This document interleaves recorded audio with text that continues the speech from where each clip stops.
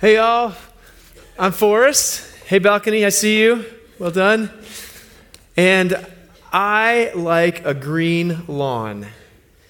I don't like brown lawns, I like green lawns. And so when we showed up at our house 4+ years ago, and we're so thankful for our house, just really close by, a mile away, and it's beautiful, but the lawn was a little green and a lot brown.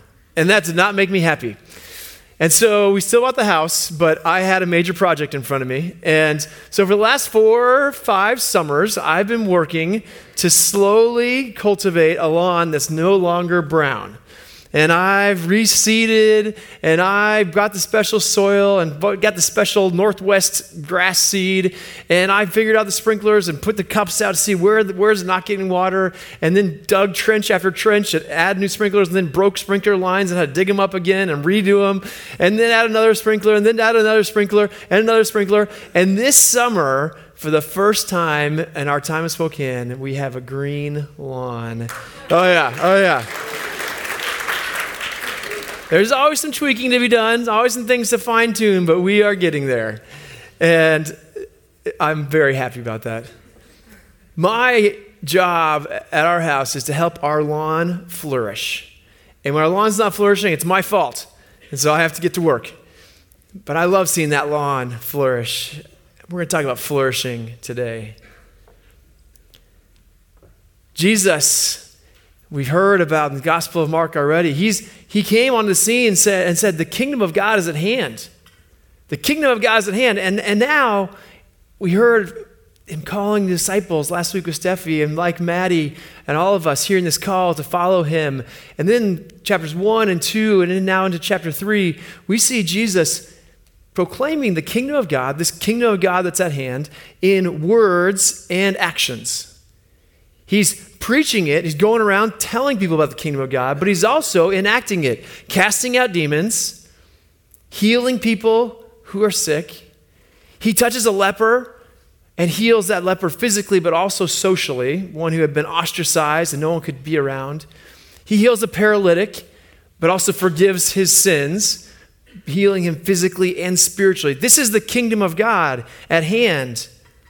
Jesus is making things whole. Jesus is bringing flourishing everywhere he goes. Flourishing follows this new king and this new kingdom as Jesus goes around the Sea of Galilee and the northern regions of Israel. So this is good. Things are going well. This is how it's meant to be, right? But this honeymoon of the kingdom of God bringing flourishing everywhere, it doesn't last. See, the problem is, Jesus is proclaiming a new kingdom, but that means it has to displace the existing structures and powers that are in place. Jesus is coming, there's a new kingdom, and it's at hand. Those who are in charge don't like that. They don't want a new kingdom. They don't want something to change. They're just fine how it is.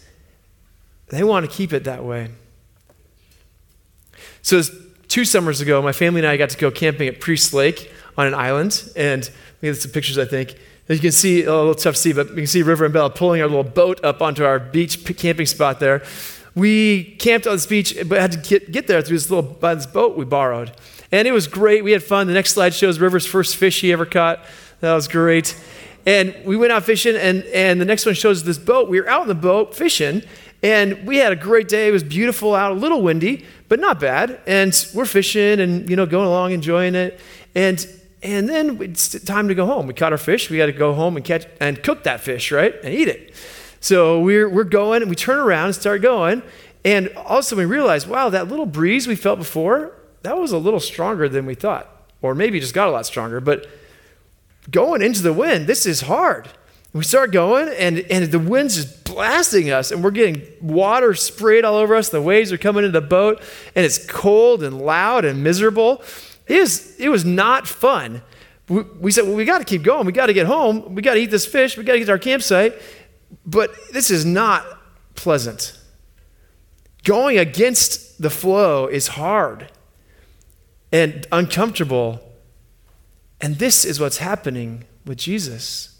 He bringing this new kingdom that that's going against the flow of the authorities and structures of the world of the time, going against the way the religious leaders want it to be. And so the religious leaders are pushing back. No, no, no, no, no. Who is this who thinks he can forgive sins? He can't do that. Who is this who calls a sinful, thieving tax collector and then goes and has table fellowship with his sinful, thieving tax collector friends? Who is this who doesn't make his disciples follow the Sabbath law? The religious authorities have a way that the wind's blowing. This is the way it works here. And Jesus seems to be going the other direction. And there's some conflict, splashing trouble. And Jesus, at the end of chapter 2, instead of turning around and saying, oh, I'll go with you, that's all right, I'll let up, he turns up the throttle a little. Oh, yeah? All right. Jesus says this, well, the Son of Man is actually Lord even of the Sabbath. The Son of Man is one of Jesus' words for himself, his titles for himself from Daniel chapter 7. It's a reference to this Messiah, the new king. In other words, Jesus is saying, I'm the king who's here, and I'm actually in charge of the Sabbath. Your way of understanding it isn't right. Well, that's not going to make things go easier. All of a sudden, the wind's picking up, the boat's speeding up, and we get to chapter 3, where we see this all come to a climax in this conflict.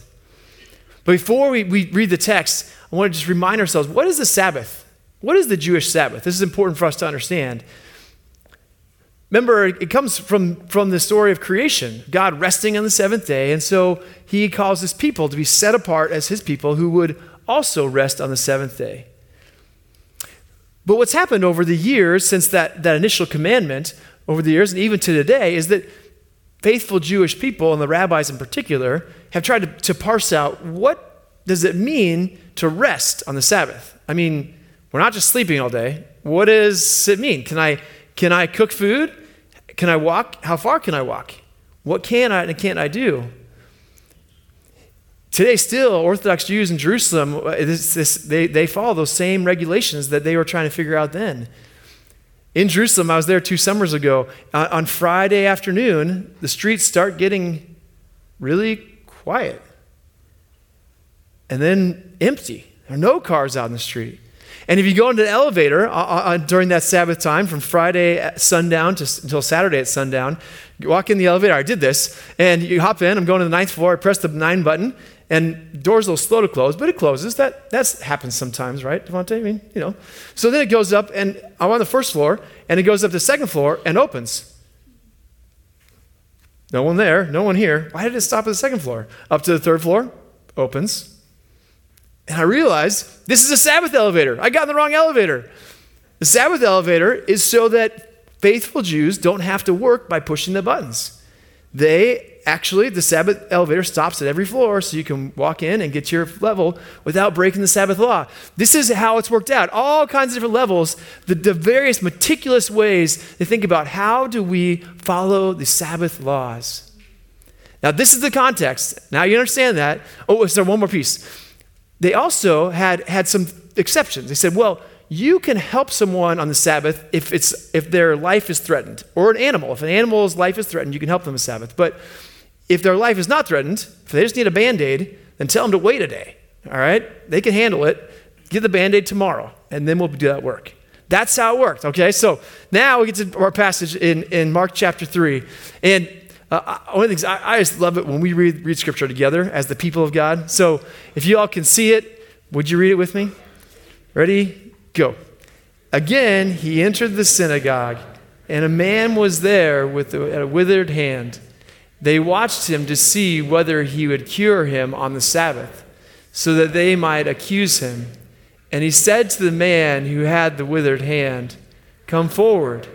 Then he said to them, "Is it lawful to do good or to do harm on the Sabbath, to save life or to kill?" But they were silent. He looked around at them with anger. He was grieved at their hardness of heart and said to the man, "Stretch out your hand." He stretched it out, and his hand was restored. The Pharisees went out and immediately conspired with the Herodians against him, how to destroy him. Thank you. I love that, doing that together. So beautiful. Okay, the Pharisees have noticed this guy going against the stream, and now they're looking out. They're watching. What's he going to do? They want to catch him breaking the Sabbath law. Jesus knows it, and again, picks up the throttle a little more. All right, have this guy stand up. See what happens now. Is it lawful to do good or do harm on the Sabbath? Is it lawful to save life or to kill? We all know the answer, right? They knew the answer too. They knew the law. And yet, there was more than a withered hand in that room. There were also a bunch of withered hearts.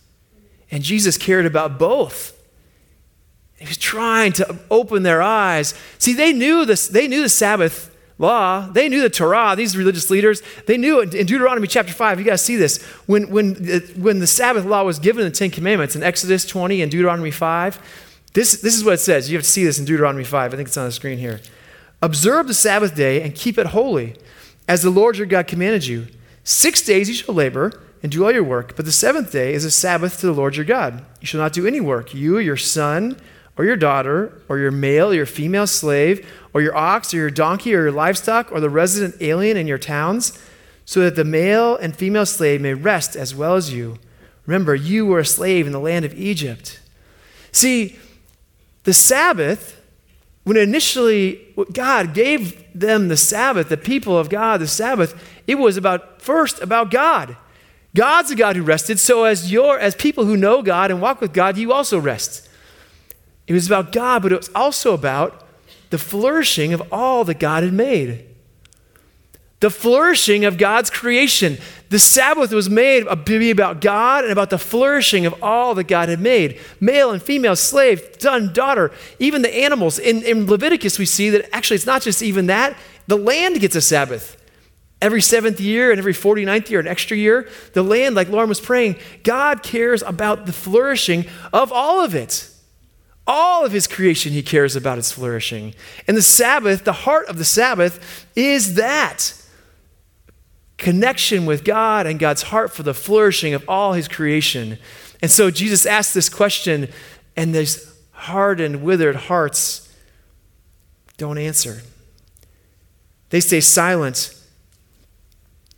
But before we judge them, we better probably check ourselves, right?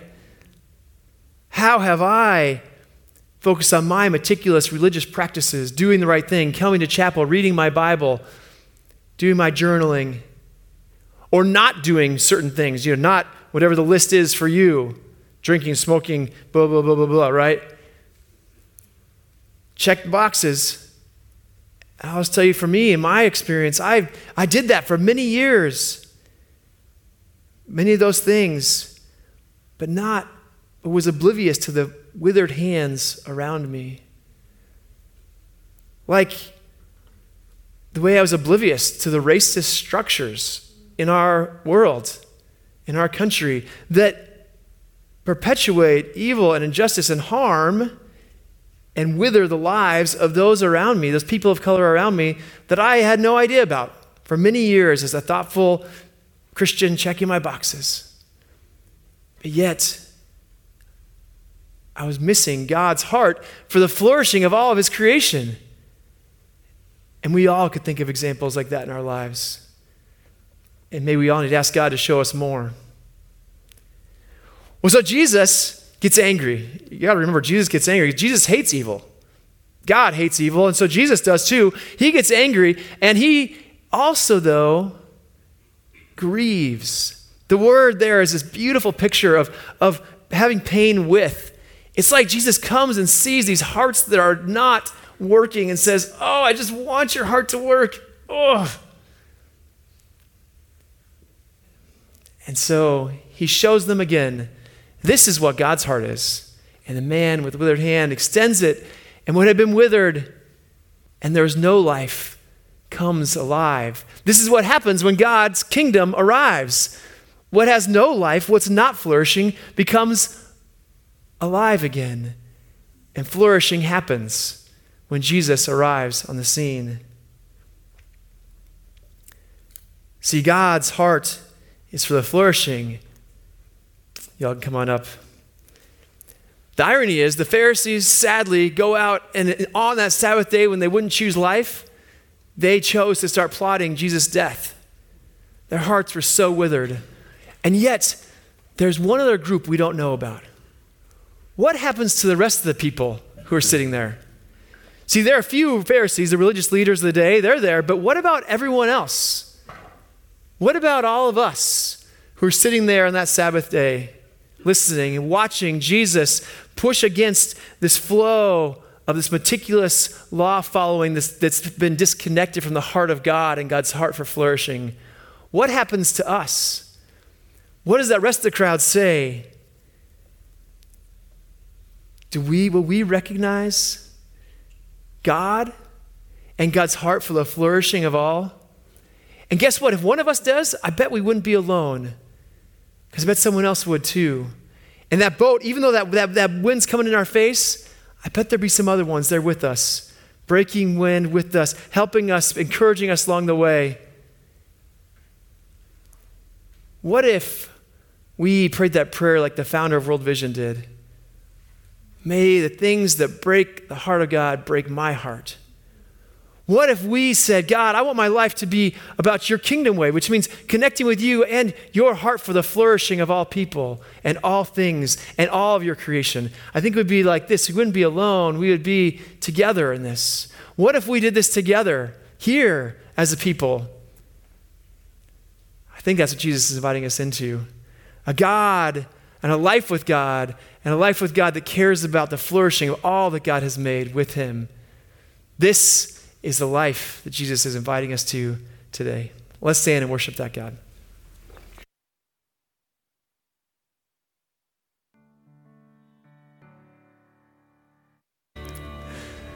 Amen.